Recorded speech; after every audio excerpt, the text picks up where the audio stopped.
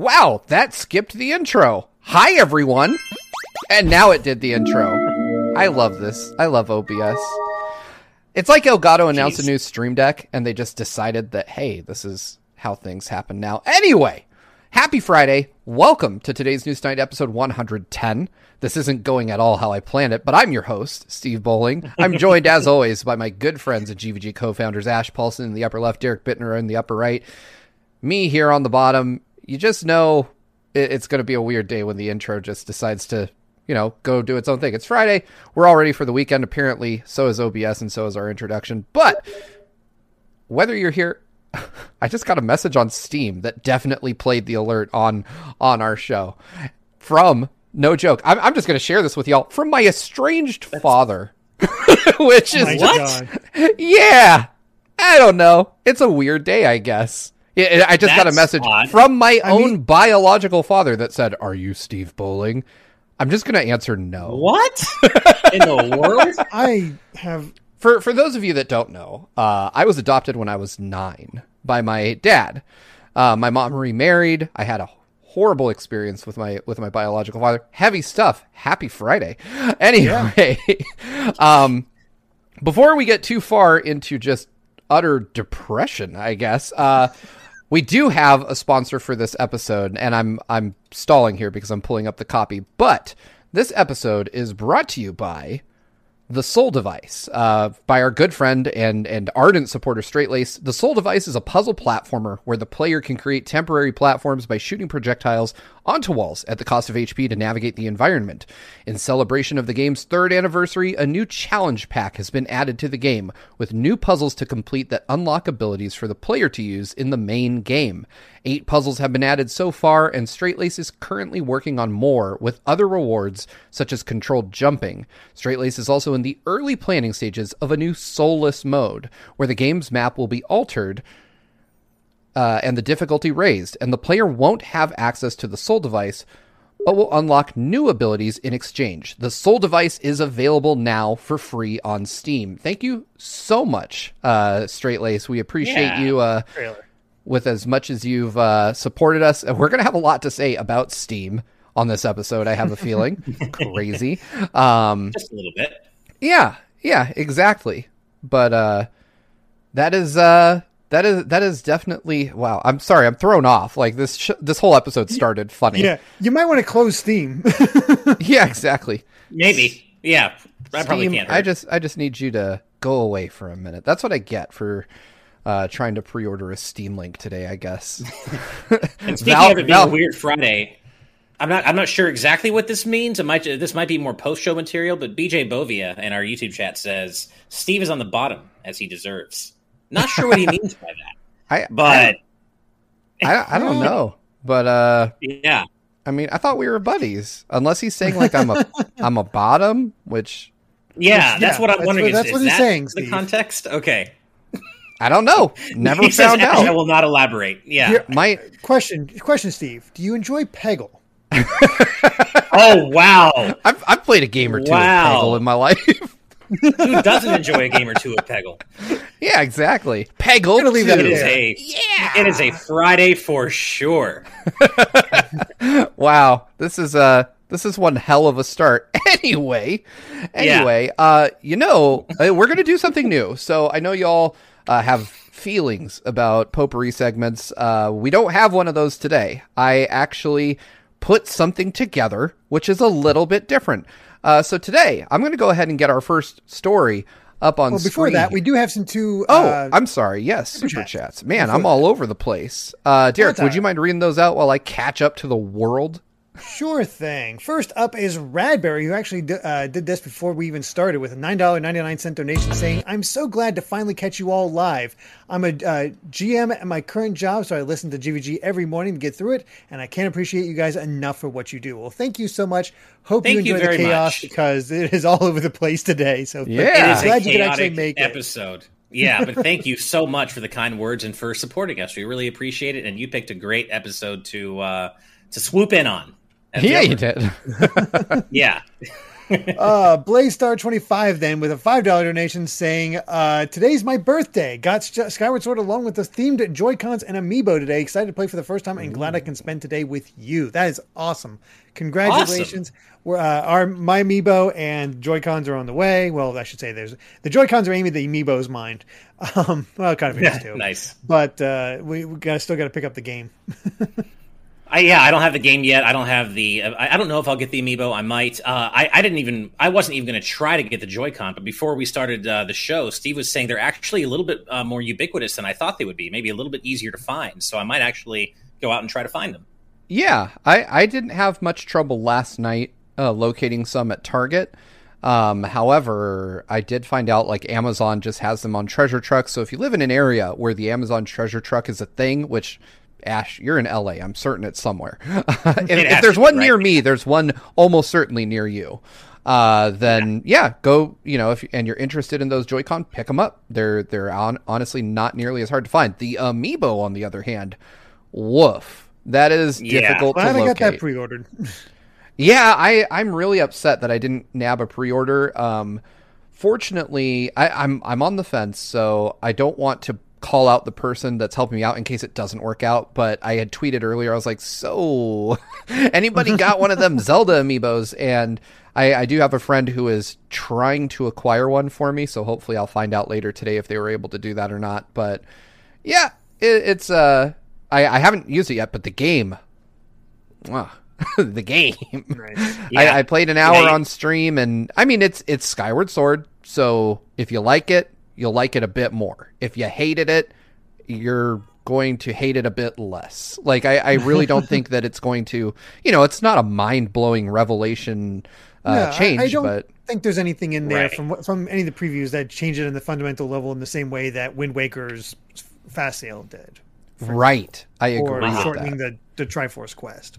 So it's funny. I was talking to my good friend and good friend of the channel, Aaron Cooper, this morning about Skyward Sword HD, and we were both kind of aligned on the fact that we're looking forward to replaying it because we mainly it's certainly neither of our favorite 3D Zelda games. It's kind of a little bit lower on the list for both of us, but there are things we like about it a lot, and we both agreed that we only really remember the really high points and the really low points. Everything in between is a bit muddled for us. We don't really remember all the connective tissue in the game as much. So I'm looking forward to kind of re-experiencing it for, not the first time, because I beat Skyward Sword, but just it feels almost like it'll be the first time again whenever I do get around to it, because I really only remember the stuff I super loved about it and stuff I really hated about it.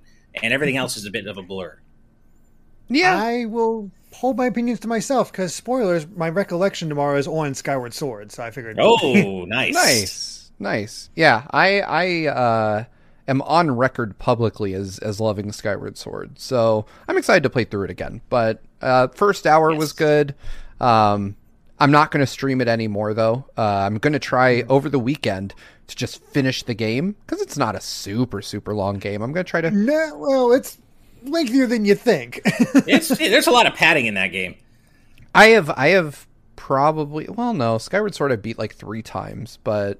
I don't know. Wow. Okay. I think depending on, I'm not going to kill myself to do it, but my goal is to have it out by a week from today, so that by next Friday I can have a review out for it, because it's Zelda. Why not? So anyway, we do have, speaking of reviews or impressions in this case, let's go ahead and get our first quote unquote story up on screen. So, in the place of a usual story, I thought we could do something just a little bit different. So as y'all know, Mr. X Nightmare, the Streets of Rage 4 DLC pack, released yesterday, I believe.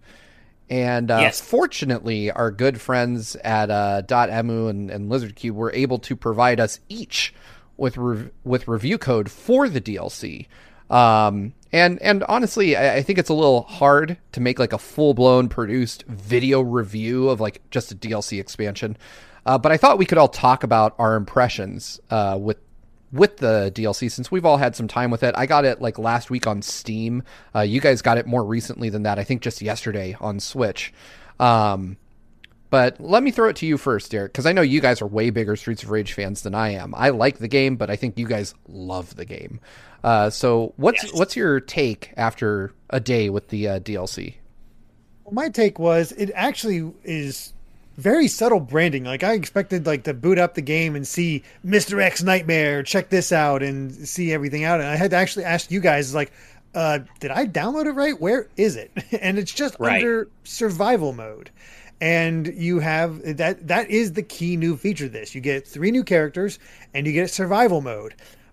But this is a much better survival mode than pretty much any other game I've been in, where usually it's just like the same stuff, no word, it's just like, see how long you can last, score attack almost. It's just sort of a challenge to see how far you can go. But this is so much more because it is set up as like they hooked up to Mr. X's brain and they were thinking of the most devious things that he can come up with and all the craziest things that you could face. And it's random. You get random stages with random enemies and random power-ups between each one. So it's almost like a roguelite because you're building up your character as you're going through and getting choosing new abilities. Like, do you want to do I think one of them is like 20% more damage, 20% less damage taken, 20% more health, but you can no longer jump. That's one of the more extreme ones. But there's also like do more damage with this or add a poison or electric effect to your attacks. Stuff like that. It's really changes up each time.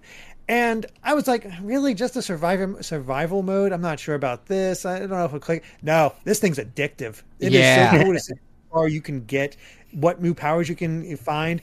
And the great thing is, there's a reward to do it because you can unlock alternate attacks for every character. And so now all of a sudden you're trying to build through, fight through these, get these alternate attacks that can be used in other modes, by the way.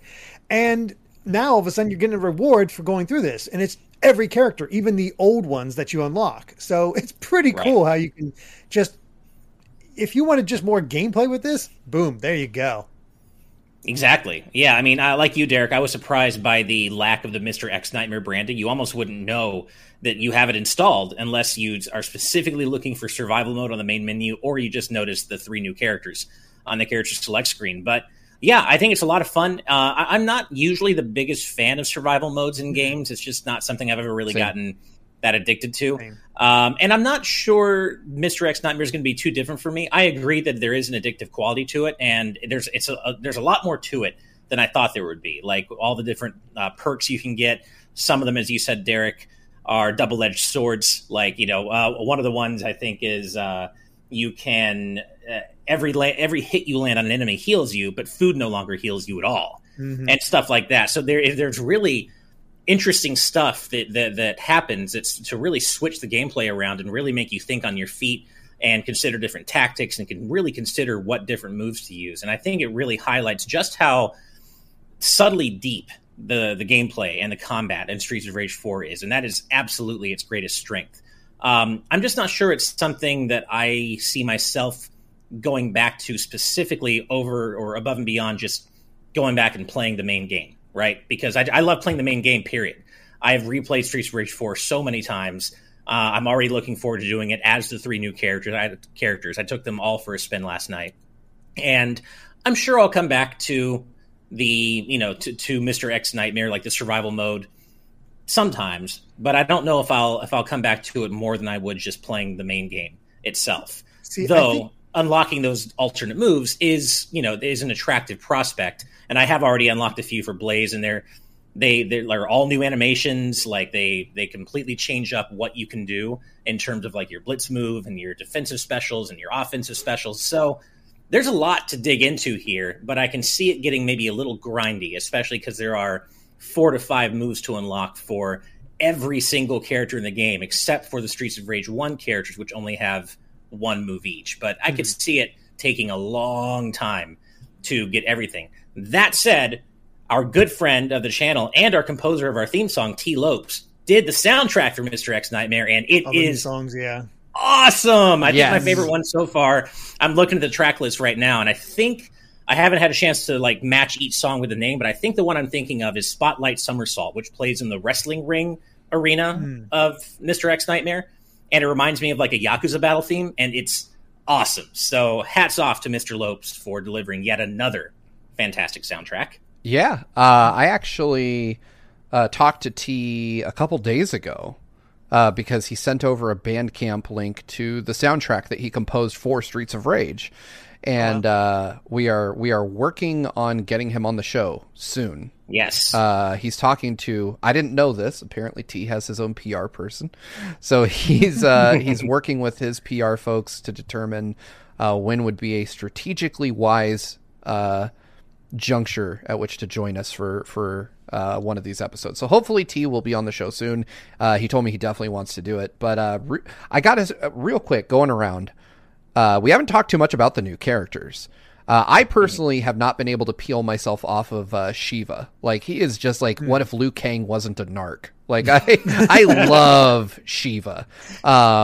He's got just ridiculous aerial moves. Like, I'm addicted to like popping people up in the air with Shiva and then following through with that full like 5-hit midair combo that he can do. I love that. Yep. Yeah, I saw someone the day that this came out already found like an infinite for Shiva where they would do that combo, then do, I think it's Hashinsho, like his Y button special where he like dashes and just, you get smacked a bunch of times, and then they would find a way to just infinitely juggle someone with that. It was so cool. I can believe it. It's such a cool looking move too. I was very surprised that and maybe I'm wrong on this, but I couldn't get Shiva to pick up a weapon. He just like flips it up and kicks it. He doesn't. That's the thing. He never uses his hands to hold things. Yeah. So it's all, you can only throw it at other opponents. That is so awesome. And one of the things he actually says when you select him on the character select screen is, I don't need a weapon. I am the weapon. Oh, that's right. It's apt. Yeah. So that's just kind of and he never used weapons in the previous games either. So that's kind of like a thing with him. Nice. Yeah. One thing that I really liked about the survival mode, I'm kind of in the middle between you and Derek in terms of my interest in it. I really like it. I'm definitely interested in unlocking the moves. I've unlocked 3 of Shiva's moves so far. But I do agree that the main draw for me is still just going back to the campaign and playing that. Like, I really, really love the campaign in this game. And I was hopeful that Mr. X's Nightmare, or Mr. X Nightmare, I always want to call it Mr. X's Nightmare. Me too. I don't know. There's something in my brain that can't process Mr. X Nightmare. But I agree, with what both of you said, the branding is really hard to figure out. Like, especially with if you've never reviewed a game on Steam, they send you what's called like a beta code, and you have to enter a password to get into it, and so you never really know if you got it. And when it's as not obvious as Streets of Rage 4, I was like, I must have done one of the 18 steps wrong and not got it. And I was like, I'll just go to survival mode, and all the characters were there. I was like, all right, I guess this is it. But yeah, I do really enjoy the. I like what they've added. I think it's a worthy update. If you still want to play more Streets of Rage and you have $8 burning a hole in your pocket, go for it. It's really, I would say it's worth the very low asking price. Yeah, especially if you've played the main game to death and you just love it and you just want more, the new characters and just an endless mode. Because you guys always return to the campaign, and the campaign is fantastic. But this offers new levels. These are barely ever pulled from the main game, as well as like set levels that have they always go out the same, but it changes every 2 days, every 48 hours. So they have a way to kind of keep things fresh constantly and challenge yourself and go through that, which I do enjoy. There are 2 things I should mention though, one, the Switch version is still not working for people who did not get codes like us. Something's going on with it. Yeah, I think it's apparently going to get approval from Nintendo, even if they do get it. So they're not even sure it's going to happen until like next week, which sucks because I was hoping to play with Ted of Brain Scratch. And we've had him on the show before because he loves this game, and it would have been great to have him on, but he can't play it, so he can't join us. That is very weird. Yeah, I don't know what happened there. Some sort of glitch with being able to download it and get it played. That said, I saw somebody asking if it's online. Yes, you can play the survival mode online with somebody. So that is all there. Can see it a great way to play with friends and just have, play this to death. And I am my favorite character, and I knew it was going to be Estelle. Estelle is fantastic. I love her moves, the just brutal ways. I feel like you can really combo that with her as well, and just come up with some crazy things. Although I don't know if this is an actual thing or not, because I have not had a chance to play a ton, but what I have played, I've really enjoyed. Harry Waterhouse is asking if we have unlocked the secret character. There is indeed a secret character. I don't want to spoil who it is. Heard about that. Okay, Steve, if you could do me a favor and type in general who that. I think I know who it is. I really hope I'm right about this because if yes, okay. I was hoping it was this character. Okay, yes. Okay, all right. I don't want to spoil it, especially since folks that have purchased the Switch version can't even play it right now. Right. But yeah, it's an awesome special character. Yeah. I was gonna say, like, one of the only things I'm disappointed by is that this character still isn't playable, and that was like the one character I wanted them to add, and it looks like they did, and I have no idea how to unlock them. So, all right, well, it looks like I'm going to be figuring that out and playing a ton of whatever. If it is survival mode. Yeah, now you're influenced and whatnot. If I have to play a bunch of survival mode to get this character, I'm doing it because hell yeah, that's awesome. Mm-hmm. It's funny, Derek. I really, I figured Estelle was going to be your favorite, and I was really hyped to play her. I really love her design. I love her as a boss, but I'm sad to say she just isn't jiving with my play style as much as I was hoping she would. I don't dislike playing as her, but I felt like I was getting hit and dying a lot more often as her, just because I just can't, for some reason, wrap my gameplay style around the way she plays. And actually, surprisingly, I won't say he's my favorite of the new characters, but as you guys know, I tend not to favor heavy power characters, and so I wasn't really all that excited about Max. But I did take him out for a spin through some of the campaign levels, and not my favorite character still, because he's like obviously really slow, but man, his damage output is ridiculous. And I actually posted a clip of that last night when I was playing, of me just taking out most of the first boss's health with one combo. Yep. And it was just wild. But at the end of the day, I do have to come down on the side of Shiva. And in terms of the three new characters, Shiva is my favorite to play just because of those combos, man. Those wild ass combos. And I love just visually. I love the look of that dash move, where you were saying, Steve, where he dashes through and then there's just a bunch of hits happen. It's so cool looking. There was a moment where I was going through survival and I had electricity, poison, and I think even flame on that move. Oh, nice. Yeah. And it just, I hit like one character, and I think I also had like chain, like you hit one character and it with one of those elements and it chains through the rest. And so I just covered half the map with those elements with that one move. I'm like, nice. I am a god. Yeah. Nice. Felt so good. But she does a lot of fun. Yeah. Oh, yeah. It's an excellent DLC, man. I recommend it very, very highly. If you guys have Streets of Rage 4, I guess at this point on PC. If you have it on PC, then go pick it up there. Well, worth picking up on Switch if you have that version. It is. Unfortunately, I didn't want to ask for another code for Switch because I was like, oh, thanks for sending it to me on PC, but I enjoy playing this on Switch a lot more. But I'm happy for it. I don't think it has crossplay, which is unfortunate. But I mean, it's still only 2-player online, which is unfortunate. Yeah, exactly. There's some things they could fix. At least 3-player online. Come on.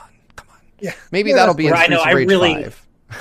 I really hope they do that. And speaking of Streets of Rage 5, one of my, obviously they're not confirming anything, but I do like that they said, obviously the story for Mr. X Nightmare is paper thin, but they're like, following the events of Streets of Rage 4 and defeating the Y-Twins, our heroes realized they needed to be fully prepared for future threats. Come on, Streets of Rage 5. That's all I want. I have to imagine it's sold pretty well. Yeah, I hope so, man. Anybody who has not played this game, if you like beat 'em ups even a little bit, please play Streets of Rage 4. It is a distillation of everything that makes video games awesome. It is just so much fun to pick up and play, but there's also a lot of depth there if you really want to dig into the combat system, visuals, and the music. Uh-oh. Ash was so hyped, he just disappeared. Yeah. What is it with Discord and Ash? Yeah, Ash just does. Ash gets too hyped, and that's it. That's it for him.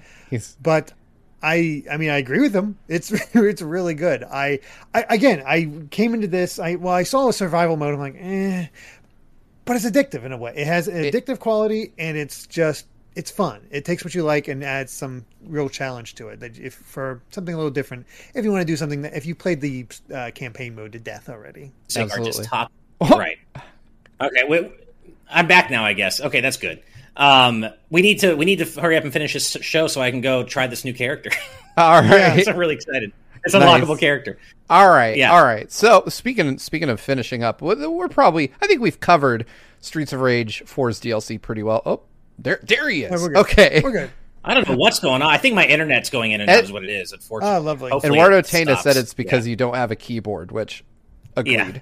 Yeah. Clearly, that's the reason why. Yeah. No external keyboard means... yeah. All right. So before we move on, we do have a couple of super chats. Radberry with a $4.99 super chat says, when will we see a GVG Cross Spawncast crossover podcast? I used cross instead of X because I don't read it that way. Thanks, Street Fighter Cross Tekken. Well, technically, I mean, we've had Spawnwave on the show before. I would love to, hey, if they want to cross over with us, I am more than glad to make that happen. I think that would be a good time. I know that the Spawncast has tons of guests on it, so hey, room for 3 more? I'm down. Thank you for the super chat. And also, a Nerd's Ramblings with $20 with some great news for a Friday. Says, happy to report stomach ulcer and infections are clearing up, doing better. Question for Ash specifically. What do you think of the concept of a Mega Man in 3D? It being a mainly 2D series makes it hard for me to get into, to be honest. Well, and Ash is frozen. Ash is so deep in thought. Yeah. He really wants to. So I know it's for Ash specifically, but while we wait for Ash, I will tackle that. So I'm assuming when you say Mega Man 3D, you're meaning classic Mega Man in 3D. And I don't think that's an impossible thing. You'd have to. I think the slide would be very interesting. You just have to sort of think of it like a third-person shooter almost, and I think that's where it would get interesting. I'm trying to think of a game that kind of third-person shooter with a good bit of platforming, and actually, I just thought of one. You know, it'd be kind of awesome. A 3D Mega Man that played kind of like Ratchet and Clank. Yeah. I could see that. Ratchet and Clank has really good gunplay, and it does incorporate like a lot of things that you expect to see in a Mega Man game. Yeah, I'm down for that. I mean, I was gonna go the snarky route and be like, well, Mega Man Legends is a thing, but you're totally right. Yeah, Mega Man Legends is probably what I think of most when I think of 3D Mega Man, just because I really love the formula, but I do agree that it is clunky and it hasn't aged the greatest, but I feel like Ratchet and Clank 2 is better than 1 in terms of the clunkiness, but true. I mean, it's still PS1 era, so yeah. I mean, but when I think of Mega Man, like I think of a fast moving character that has some agility because, I mean, hell, there's only so much you can do with NES level capabilities, but I mean, he was still dodging lasers and sliding under buzzsaws and all kinds of crazy stuff, and I feel like at least Rift Apart has elements of that in play, and I think that if they were to like ape that formula a little bit, that it would turn out pretty good. Yeah, I could see that. Yeah. I'd be down. Sorry, we'll hopefully get Ash's thoughts on that whenever he returns to the Shadow Realm. But we also got Pyro Jack Daniel with the $2 donation saying Ash's own hype is breaking his internet. Yeah. That's Ash, all right. He'll break the internet for you. Oh, wow. I just realized now. Okay, let's do this. Let's Oh, of course it plays the intro again. What kind of day are we having? All right, there you go. Hi. It's one of those. We're here. I just wanted to get Ash's remains off screen. All right. Just brush those aside a bit. Exactly. Just shoo them away. Anyway, we do have... Oh, so Ash is in the chat. He says, I'm so sorry, everyone. Our internet died. Spectrum confirmed. So, yeah. Okay. Ash's well, internet is dead. We will soldier on without our At least we got his impressions. Yes, Ash, that's right. If you could in the chat talk about your ideal 3D Mega Man game. There you go. Just at a Nerd's Ramblings and let them know. Yeah. All right. Moving on. Speaking of things that broke the internet today, Valve announced a new Switch-like PC called the Steam Deck. And not only did they announce it, but pre-orders have gone live since we last were here on TNT with y'all. And this is an interesting device. So pre-orders went about the way you'd imagine. Wow, they promised there wouldn't be issues too. They promised there wouldn't be issues. There were issues, because of course there were. They made a lot of promises they couldn't keep, and yeah, it was a nightmare. Pre-orders basically within seconds crashed. It was I tried to pre-order one because I'm a dork and I'm going to. I'm a mark for this kind of stuff, but I couldn't get in for about 2 hours. Steam was just really, really, really bad. But let's talk about the device itself. So this thing apparently runs, it has an AMD APU, which is like a Zen 2 architecture. It has 16 gigs of RAM, which if you put that in comparison, the Switch has 4. It comes configurable with 64 gigs of storage at the lowest end, which matches the OLED Switch, and goes all the way up to 512 gigs.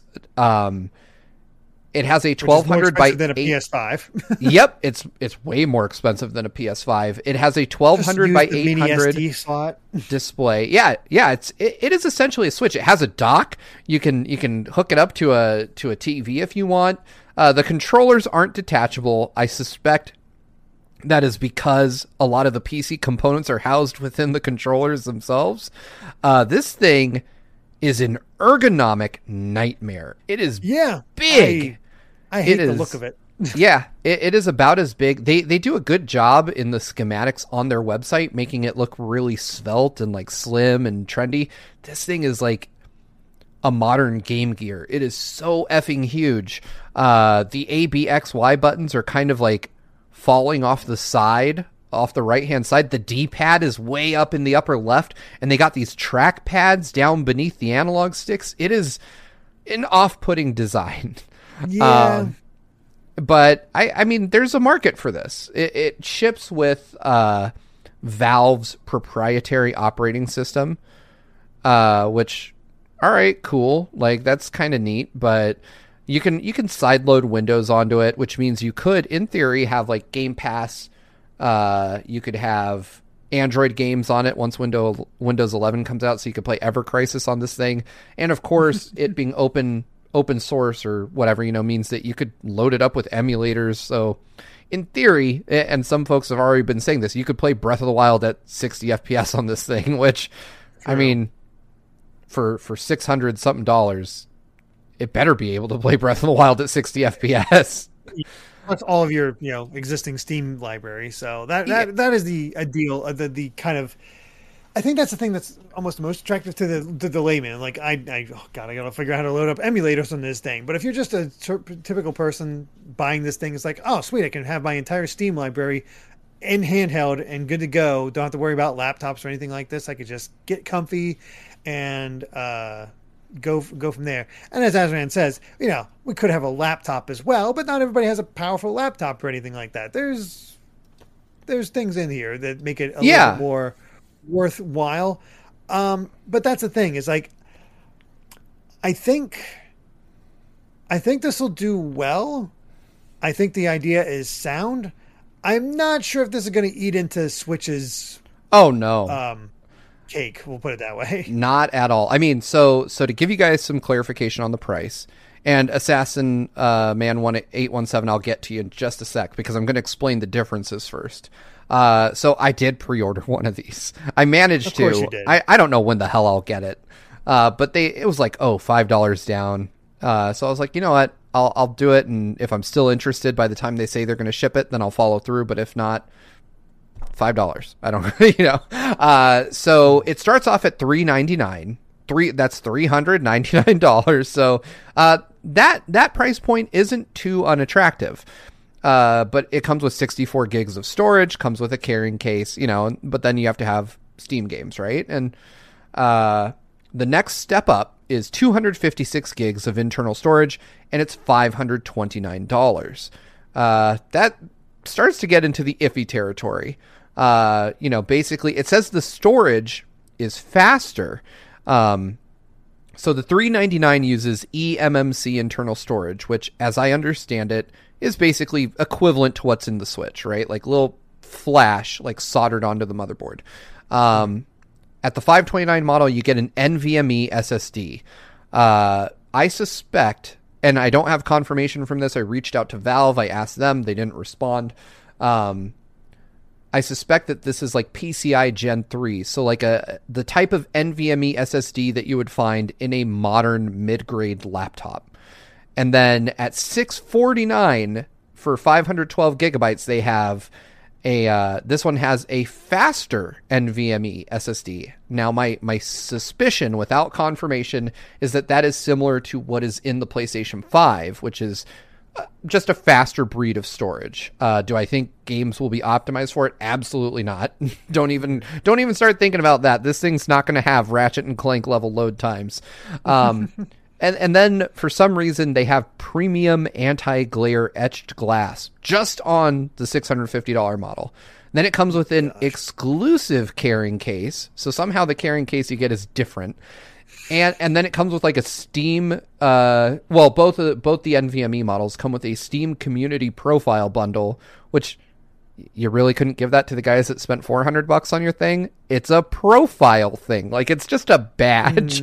But, and this is probably my favorite bullet point, the $650 model comes with an exclusive keyboard theme. Oh, thank goodness. Yeah, that's it. That said, that's the one I ordered. I'm ashamed of myself. Trust me. I don't need your judgment. I'm judging myself. That being said, I really got it just for the 512 gigs of storage because PC games are effing huge. And yeah. I just don't know how you would live on 64 gigs unless you're only going to play indies, in which case you could probably get a device that is... a Switch. Yeah. You could get a Switch. I mean, mini SD...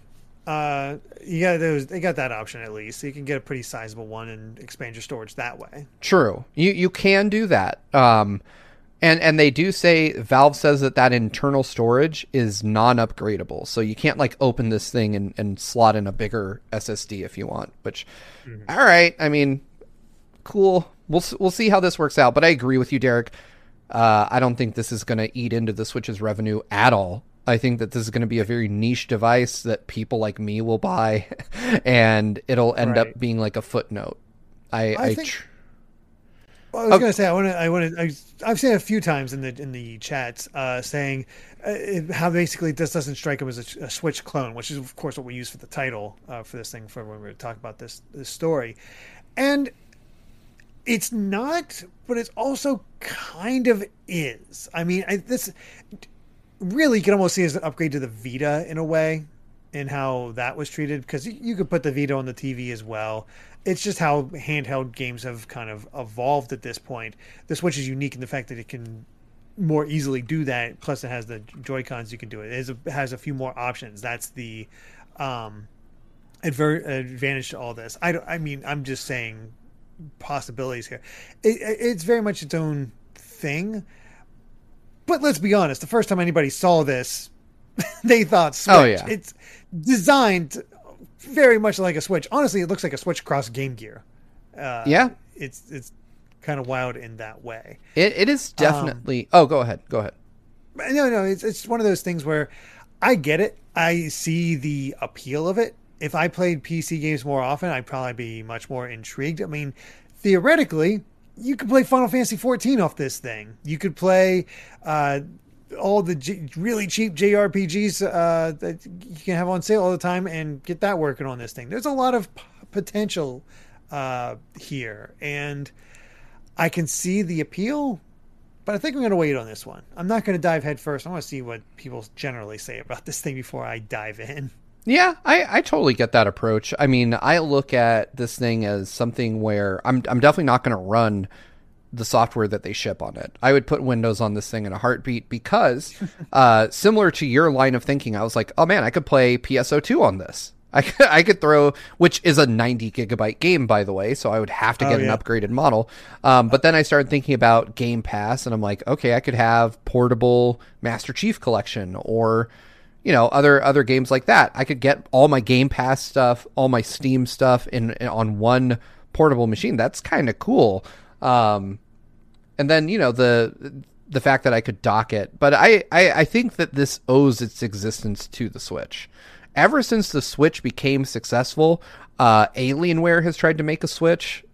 Lenovo has tried to make a Switch. Now Steam is making something that, while technically not a Switch, borrows quite a bit from it. I mean, I don't think that this would exist without Nintendo's success in this space. I think people are seeing that the Switch is a wildly successful product and thinking, how the hell can we copy that? This is Kinect and the PlayStation Move controllers all over again. When Nintendo had the Wii and it was selling like hotcakes, everyone's like, oh God, motion control. We've been working on this all along. We swear. I get it. Exactly. Pop it in. Yeah, exactly. I do like Captain Lineback and BJ Bovia in the chat mentioning you can get the Final Fantasy Pixel remasters on this and probably look pretty good. Yeah. Except for the font. Gotta get those font mods probably. Yeah. Oh boy, but yeah, I mean, I don't hate it, but it's also not something I'm I gotta get. Obviously, that's different for you, but I think that's going to be the difference for me. I'm more into this as somebody who just loves tech, and that's really where my interest lies, is just how moddable is this device? What can we do with it? How powerful is it in the long run? And I'm willing to throw down some money to find that out, but also we will see, right? Because I will probably get this long after the people who got their pre-orders in at like a reasonable time frame got it. So I'll probably have the benefit of like almost a year of people having this thing. and I might just say, you know what? I only have room for one 720p portable in my life, and Nintendo, you already got it. So we'll see. But you know what is going to look utterly fantastic, whether you play it in 720p or any resolution? Metroid. Nice transition. Real quick before we jump into Metroid, we do have Radberry's $4.99 donation. My apologies, I see that. So Radberry, $4.99 says, after seeing the Steam Deck, how will it come to Switch in your opinion? I'm a little perplexed by the question. So I'm assuming, do you mean like how will it compare to Switch? I think that honestly, they're two very different things, and let's be honest, people buy Nintendo consoles for Nintendo games.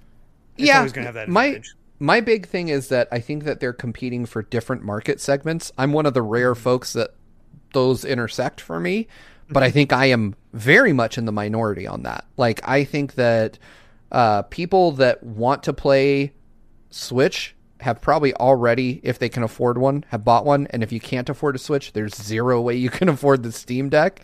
But I think that this is largely for the existing PC crowd that is kind of jealously looking on at the Switch, wanting something similar, but they don't want Nintendo games, and all right, I mean, you're allowed to have your bad opinion, but, I think that they won't really be competitors. Which is why I try to couch and qualify a lot of my statements around this thing. It is Switch-like, but it's definitely not a competitor to it. I think those are just very different audiences that they're angling this toward, or else this thing would not be $600. Absolutely. Yeah, but thank you for the donation. We definitely appreciate it. Pyro Jack Daniel followed that up with a $5 super chat saying, now that I think about it, this could be great for Japanese consumers since they're mostly mobile and Sega is wanting to make their games be on Steam. I do think there's something there. I think, though, that there are considerations. Like, this is a big boy, and I feel like you guys need to see one. I mean, I haven't seen one, but I've seen comparisons. Like, it is the width of two PS Vitas side by side. That's big. Yeah. Hold on. The width, like it's that thick or long. Sorry. Two Vitas. Like, oh my gosh. Yeah, so it's a long boy. Like, you've got your hands out like this.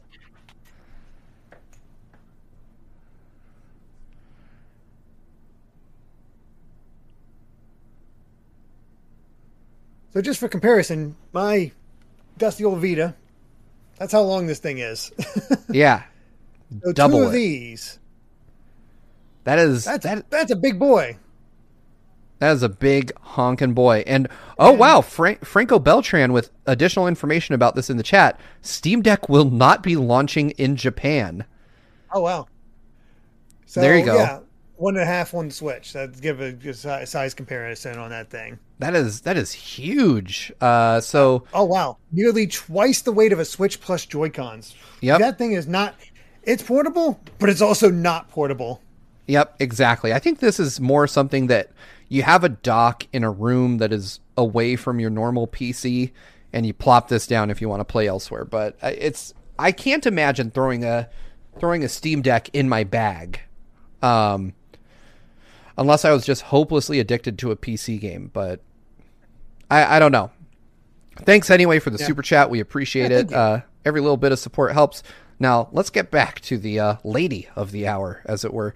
So Nintendo have published Metroid Dread Report Volume 3. This one touches on 7 points that define the 2D saga of Metroid, as they're calling it. And I'm not going to lie. I feel like this one was a bit of a gimme. I mean, number one is Samus. And yeah, she definitely I wouldn't say she defines only the 2D era of Metroid. And then 2 is the Metroids. They follow that up with 3 being 35 years of history, just outlining every game. And then they go to Exploration, followed up by Arsenal and Abilities, the Chozo, and then finally the X-Parasite. It's clear to me, but I want to get your take as our resident Metroid expert, Derek, but it seems to me like they're just trying to get a fan base that might be coming in hot to the Metroid series up to speed with what's going on. That is absolutely what this is. The whole idea is they're saying like, okay, here's where we're gonna give you a breakdown of how everything you need to know when you start up the game. You can almost see these are pulled from cutscenes almost. A lot of the screenshots they have here. And we're going to definitely get a breakdown on everything that happened up to this point. Fortunately, there's not a lot to say up till Fusion. It's like Mother Brain's kidnapping Metroids in the original. Stop her. Wipe out all the Metroids. Do that. Mother Brain's back in the third game and has stolen the one lone Metroid that survived that you saved at the end of Metroid 2. Stop her. Metroid Fusion. X-Parasites do bad things, and all of a sudden things are not looking too great. Easily could get this summarized in that amount of time. But that's the cool thing. I think it's a good idea to really break down all this. I mean, the first thing they say in the transmission from the dev team on Samus is many people know Samus from the Super Smash Bros. Series. And by the way, Zero Suit Samus is just Samus without a power suit. That's like they are breaking this down as much as possible so that people will not be confused and know what's going on like that. Like, so they won't look at Samus and be like, okay, but where's Zero Suit Samus? Who's she? Where's she come from? Like, they are really making sure that everybody knows what this is all about. Yeah, and it makes sense. I feel like Nintendo has to know that the reception to Dread was really big, but probably not entirely from within the Metroid fan base. Oh, absolutely not. That is a good thing. Good. Yeah. I mean, that kind of, gives Samus a new lease on life, as it were. I am deeply excited for this. And yeah, it's very obvious that Nintendo want to drum up sales for Metroid Dread.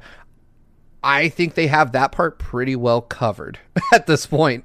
I feel like they're definitely going to get the sales. I feel like it's more about bringing people further into the universe at this point, like letting people in, because Nintendo themselves have not done the best job of giving Metroid the attention it deserves.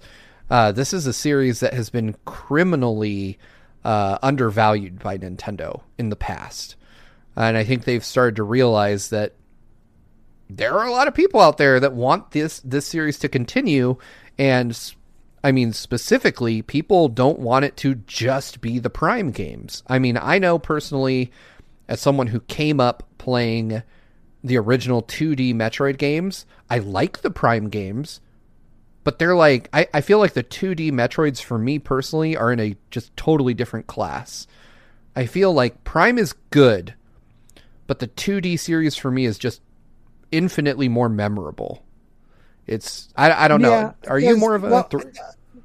I would say 2D. I love Prime, but let's be honest, the original Prime is basically one everybody remembers. There's good things about both Prime 2 and Prime 3, and there's reason to be excited for Prime 4. Absolutely. But as far as memorable moments, I always think of the 2D Metroids first. But that said, Prime is quite good. I like both for what they add to it. You can invest yourself more into the world with the 3D Metroid games.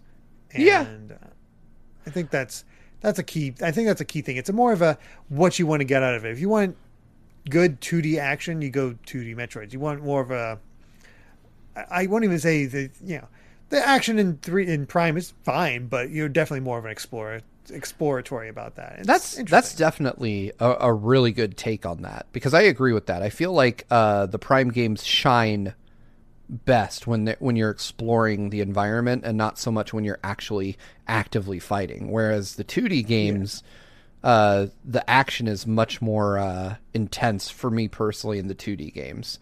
Whereas the exploration feels more like a puzzle to be solved in the 2D series for me. There's something memorable about getting picked up by Ridley and just having to pump his chest full of to get loose. Like you can feel that it's 2D and you're not in the helmet or anything like that, but you feel the desperation. And the combat does improve as time goes on with the Prime series. They probably could come up with something really good for Prime 4. But there's a reason they labeled this as first-person adventure, not first-person shooter. Oh yeah, so, absolutely. There is that aspect. I cannot wait to see what they do with Prime 4. I feel like we've got to see that hopefully next year. Hopefully. Hopefully. This is a good distraction for people. Distraction. Even like the next, Metroid 5 is a distraction. Not really. But, I think this can only help Prime 4, especially if this is doing this well. Oh, yeah. 100%. All right. Before we move on, though, God, I really want Prime 4 now, too. Anyway, before we move on, we do have, I think, a couple of super chat. One more super chat to read from Miggy Saito with a 50 Philippine peso donation.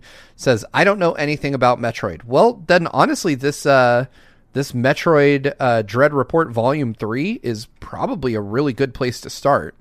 It has the most basic information about Samus, the Metroids. Like Derek said, it explains who Samus is and where you might know her from. Also, just as an aside, one of the final transmission from the dev team, that in the preview for the next episode, as I'll call it, the next report, they say that they'll unravel the story of the series so far. So they're basically going to go through a retrospective of sorts on Metroid to get folks like you that aren't aware of what the series is or what it's about up to speed.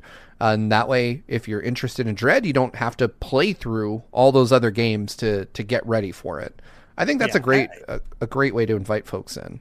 Between this and probably the story summary that they have at the beginning of Dread, I don't think if you can't play the previous ones, don't worry about it. You can jump right into this. And that's the key thing here. And I think that's good. I think that's definitely a good thing. It's very telling. I've always seen people talk about Other M. They never bring up Other M, even though it's part of the 2D Metroid series on the very technical basis. And that's because Other M adds nothing of value. The game plays fine. Story adds nothing of value. I remember playing a little bit of Other M at a friend's house before it came out, and I just decided not to buy it. I was like, I had a pre-order. I had it paid, and I was just like, I had Gamefly at the time, so I got it through that, played, beat it. I was like, I'm good. And then I picked it up later for my own collection when I saw it at a dollar store for like $3. I'm like, sure. May as well. Yeah, $3. That's not bad. All right. I don't have a good segue for this one. I was thinking about something about cottage industries and streaming and all this stuff, but you know what would be less complicated? Just putting the story on the screen. So, who wants to be the Netflix of games? Well, apparently Netflix. So, this comes from Bloomberg. Netflix plans to offer video games in a push beyond films and TV. We've heard a little bit about Netflix has dabbled with gaming before, so it's not like a huge surprise that they would want to go further in. They've developed games for some of their successful shows, like the Stranger Things. Stranger Things game. I was thinking The Outer Limits for some reason. Stranger Things had a video game on the Switch. Dark Crystal had a game, Dark Crystal had a game that just but Netflix was involved in the development of that game. And the report from Bloomberg indicates that not only are they looking to add games, but they're looking to do it within the next year. So this is moving forward pretty quickly. They hired some previous executives from both Facebook and EA to help this effort. And they've got job listings up publicly now that indicate that they want folks to work on a game streaming platform, both on the development side as well as the actual technological delivery. I gotta say, I don't have any faith in this. No, none whatsoever. Yeah, as an avid user of Netflix, that shit buffers, man. And it buffers frequently enough that I would not want to be playing a game on it. This is just, I don't know what the thought process, I know what the thought process is. Netflix is bleeding exclusives as the world explodes into a plethora of different TV streaming services, and they're trying to diversify. I get that part. But I feel like streaming video games is probably a lot more complicated and demanding than streaming movies, which Netflix isn't the best at. They're good, but I mean, I don't want, if I'm playing, let's just say Smash Brothers, which will never happen, obviously, but if I'm playing a game like Smash, I do not want my quality to drop. I don't want my stream to buffer. I don't want my inputs not to get read. And I mean, I think that some of the biggest tech companies in the world are struggling to get this right. And Netflix is not a name that I would throw in with them. Yeah, it could be fine. I mean, theoretically, you have to offer a controller, but not really, because I have Netflix on my PS4. That's what I use that for now. Is pop it downstairs, have it on PS4, and good to go. So just use the controller for that would make sense. So I just don't see it offering anything I need or want. The big thing for me is, I guess people are throwing their games on Stadia, so why not? Yeah, game streaming is something that I feel like companies are trying to make happen, but there isn't a ton of consumer demand for it. I wonder if we're going to end up seeing basically, so the one thing I'll say is that Netflix does have the distribution model in place to potentially make this successful, because Netflix is everywhere already. They're on every console, right? They have an app on every console. They have an app on most smart TVs. If you don't have a smart TV, you probably have a set-top box that can access Netflix. I would nearly guarantee every single person watching us right now is either already watching us on a device that also has access to Netflix or owns a device that has access to Netflix. And if they're able to somehow just get these other folks to play nice with them and say, hey, let us update our existing app so that it also streams games, that could be it would instantly become the most ubiquitous game streaming platform on earth. Right. But it'd have to work well. And the other thing is, what would you, the average person, use? Would they go ahead and just use, I mean, I play with my PlayStation 4. Do I just go ahead and pop in the game that I want to play?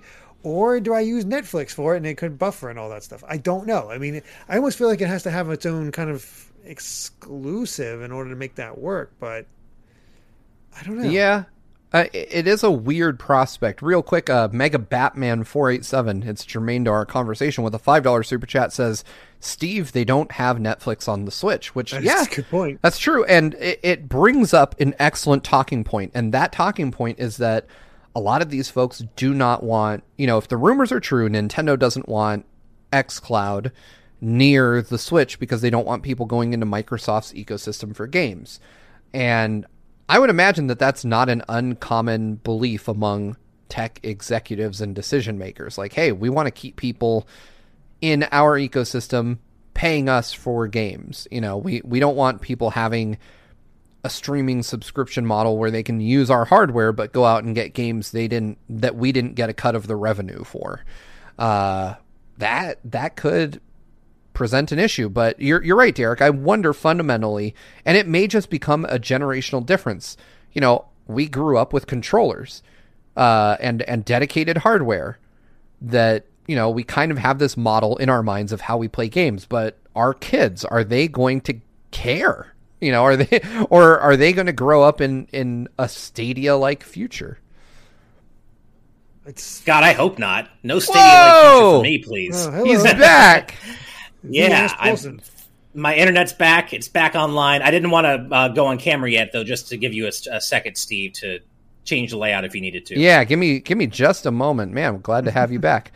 All right. Yeah, I'm glad to be back. Let me get this sorted out real quick. What an episode it's been, folks. All right, Ash. Right? Go on camera right now, yes. All right. Hey, we did it with minimal horror. All right. Nice.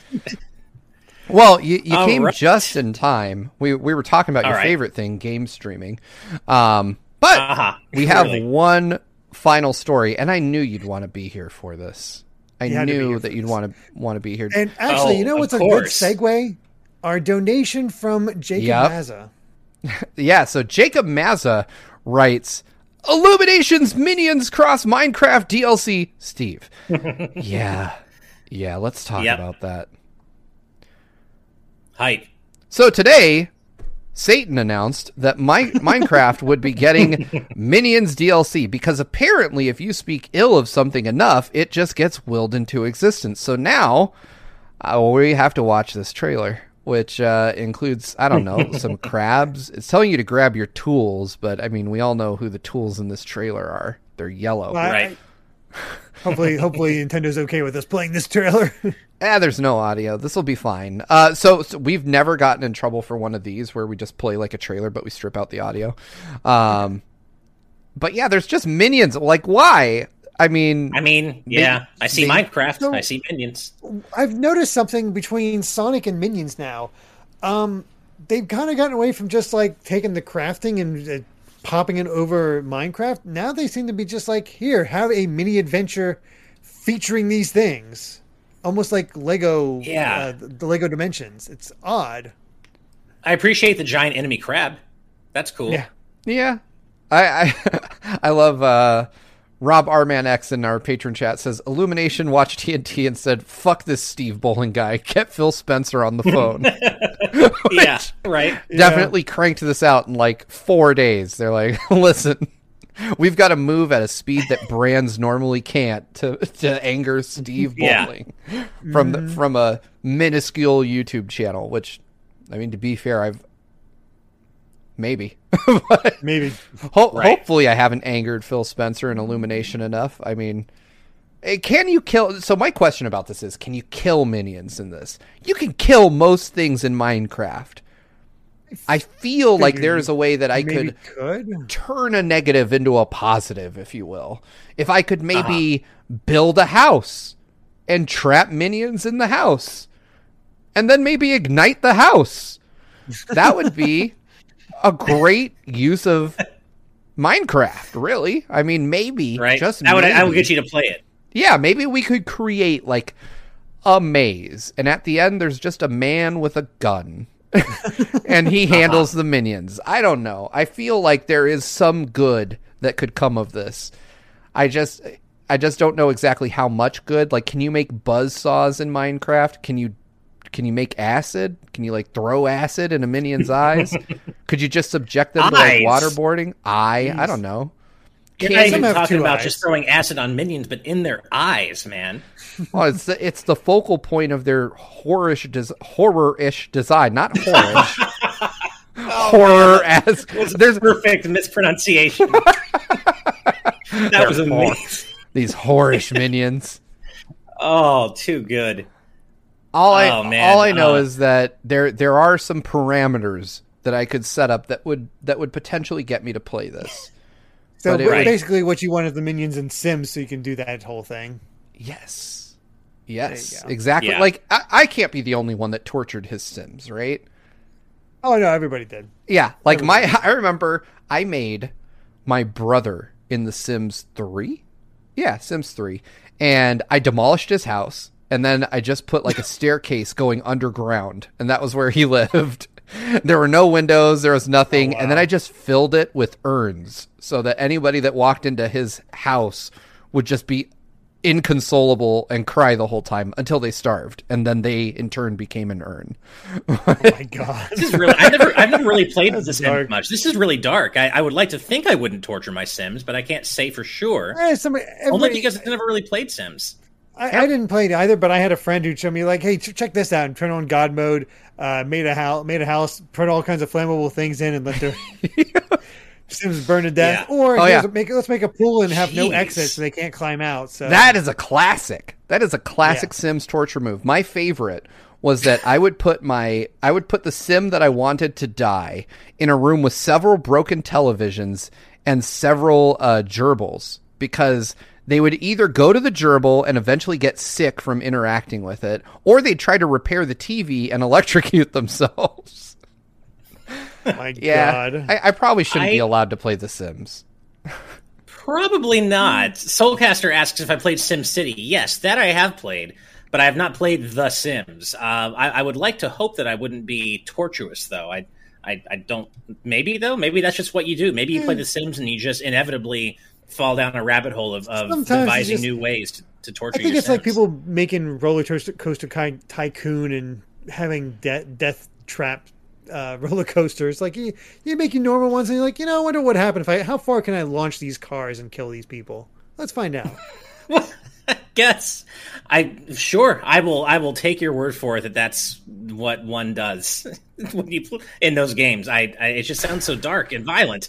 It is. But I have to call out something Bolt Mouse X said in our YouTube chat, because I had made the comment before that that minions are just budget served bots. And Bolt Mouse X says, I can imagine a fan art of the GVG gang as serve bots. And I'm only saying that because when we tend to call out these things tend to happen. Hell yeah. And I want to see that. I want to see that. That is a thing that we should will into existence. Yes. GVG serve bots. That's a good thing to have happen. Because when we were talking about GVG as minions, that happened also, and it was a very dark day. But I think we need GVG serve bots to wash that away. Yeah, exactly. Gosh. Exactly. Yeah. Also, I wasn't here for this, but Netflix should not get into games. I don't want games streamed on Netflix. Fuck that. Yeah, I'm not into that. No, don't want it. No. Yeah. So I missed that, but I just wanted to say that. Wow, you know what? Skull Kid Tiger, real quick, I just have to mention this. Skull Kid Tiger says Servbot GVG with Danimals, and I just realized Bongo and our good friend Bongo Lover have not appeared in this episode. I hope you're okay wherever you are. Yeah. I knew something was off today. Clearly, the power of Bongo Lover has prevented us from having a successful episode. Right.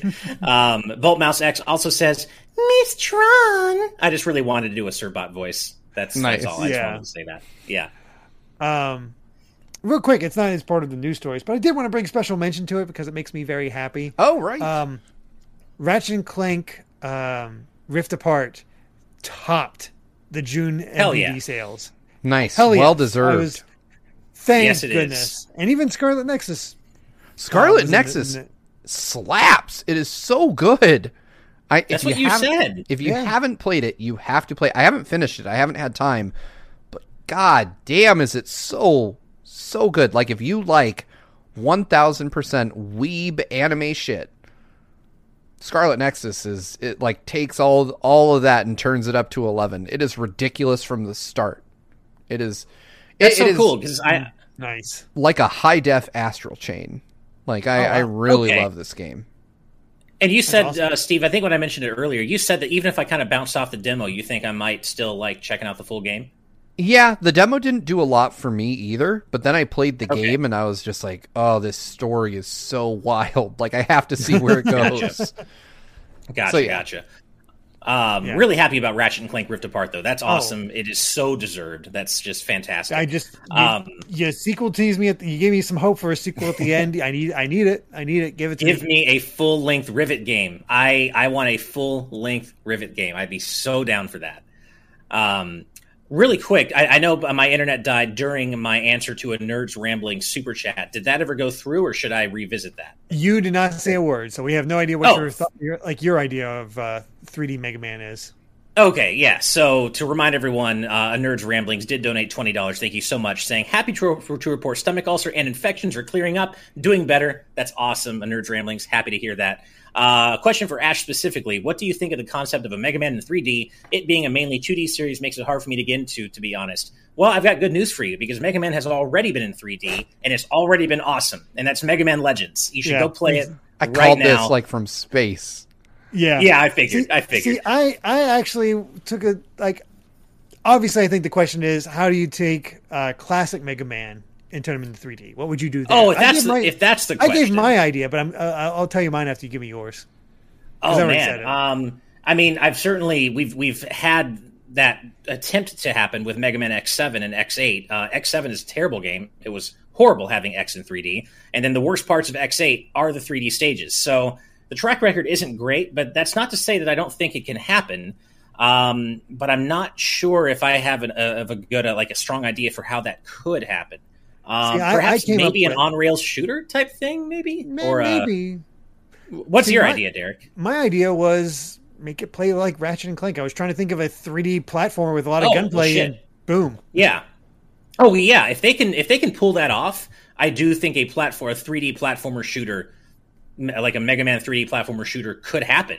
I just think that my faith in that, and the ability for Capcom to make that happen is a bit low, just because every time they've tried before, it has just been a big wet fart. But hey, if they want to give it a go, I'm down with the idea of classic Mega Man in 3D if they can do it right. But still, go play Mega Man Legends, Nerds Ramblings. Trust me, it's awesome. And then be sad there's not a Legends 3. Yeah, and then join the rest of us who are heartbroken that there will probably never be a Legends 3. That hurts. We didn't need to bring that up on a Friday. You Narutomi Burn My Dread. Speaking of things we don't need to bring up on a Friday, You Narutomi Burn My Dread says Mega Man Other M. Oh, God. Oh, no. I'm just imagining that classic takedown that Samus does against Gut. Instead, it's Mega Man doing against Gutsman, where he grabs across the face, brings him down to the ground, shoots him in the face, and knock him out. Oh, God. That would be really dark to see a Mega Man do that. Like that, really. I could maybe see X doing that, but and even that, I feel like X that'd be a little too brutal for X as well. That'd definitely unless he's pissed off. That'd be from the Zero series. Let's be honest. Zero would, that's definitely more of a Zero series thing. Yeah. All right. Before we wrap up and head over to the post show, Skull Kid Tiger with a $2 super chat says, if two games could have a crossover or switch games like Crash and Spyro on GBA, but actually good, which two would you choose? Me, Sonic and Mega Man swap. I would go with the classic answer on that, which would just be Sonic and Mario swap. I would love to see Mario and Sonic's world and vice versa to see how they would deal with each other's challenges. But more than anything, I actually just want them in a game together. God, that would be awesome. I'm trying to. That's a good question. I'm trying to think of something. They switch places. I mean, thinking how they kind of cross over in interesting ways they would work together. I think would be kind of interesting. That's really good. I wouldn't mind. I'm going to say I want to see let's say let's say Kirby. I got a weird one. Kirby and Final Fantasy, classic Final Fantasy. I want to see a turn-based Kirby JRPG, but I also want to see a hyper cute, wacky Final Fantasy platformer. I want to see if that's even possible. I want to see if that can be done. Both of those can be done in a way that would be satisfactory. Mostly because I really would like to see a Kirby JRPG. I think that would be a lot of fun. But yeah, I'm gonna go weird and say like how, Kirby and Final Fantasy swap places. How you basically pitch the opposite of Final Fantasy Origins. Yeah, exactly. Well, FF Origins, that is not at all what I want from a Final Fantasy. Ugh, no.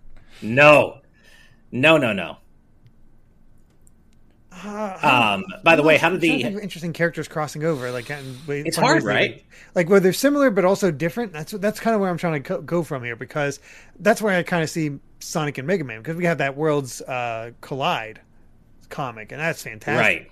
Which is cool, yeah. But as far as anything else, I'm not sure. Like I was trying to think of an interesting crossover for Persona specifically, but I don't really have one. I love Vedran Hotik's suggestion, Metroid and Alien. I'm like pretty sure that the Space Marines from Alien would just be completely screwed, and the aliens from Alien would also be completely screwed. Yeah, they're like, we were hunting this lady in like a cargo shipping thing, and she's been replaced by a badass in full body armor with a gun hand. Like, I would actually feel bad for the alien. I'd be like, you are fucked. Like, you should just. Yeah. I hope you're smart enough to run. 112 with an interesting idea in our patron chat: Chrono Trigger and Mega Man. So we have a platformer starring Chrono Trigger characters and a time traveling RPG in the Mega Man universe. You know what?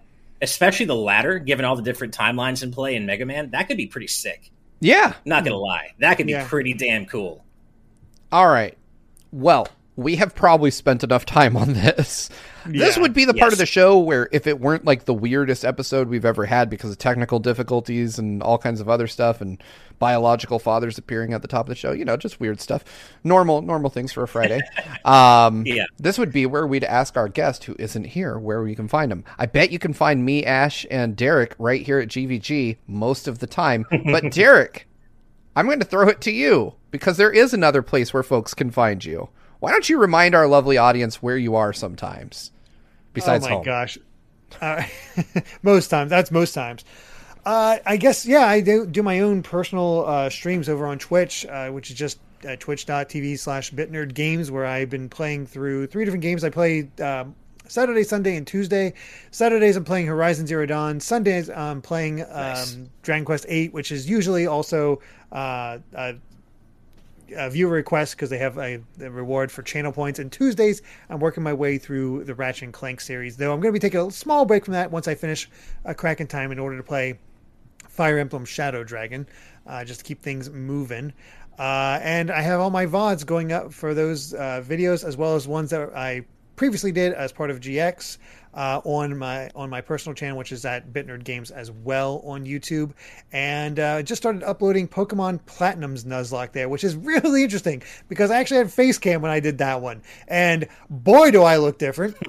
That's the good influence of Amy. Nice. Because, nice. Ooh, I was feeling I was looking a little pudgier. Definitely looking a little pudgier, so having that. Just more to love, Derek. Yeah, exactly. Unprofessional Lewis in the YouTube chat saying play Yakuza. Once I beat Horizon Zero Dawn, that's actually Yakuza 0 is my next one. Nice. So nice. All right. So before I guess. Oh, sorry, Steve, really quick. I guess this is probably a good time to also hype up the fact that due to popular request in our Discord channel, our very own awesome GVG community member, 112, is going to be our guest for episode 112 next week. So that'll be on Wednesday. So look forward to that. Nice. And hopefully Capcom, are you listening? Announce something Mega Man related, please. Let us talk about Mega Man when 112 is on, please. So, but that's going to happen due to popular request. We're really looking forward to having you on 112. And that's it. I know we got to go. I just wanted to hype that up really quick. All right. Before we leave, I saved one for last. I had to skip this super chat. I want to end the week with good vibes. So, super chat for $5 from Canadian $5 from Dano the Artist says, "We now need to draw Minecraft Steve," in air quotes, by the way. He's talking about me. burning a house full of Minecraft minions. So, do with that what you will. Maybe, if you're up at night thinking about what a minion smells like when it's burning alive, draw it. I don't know.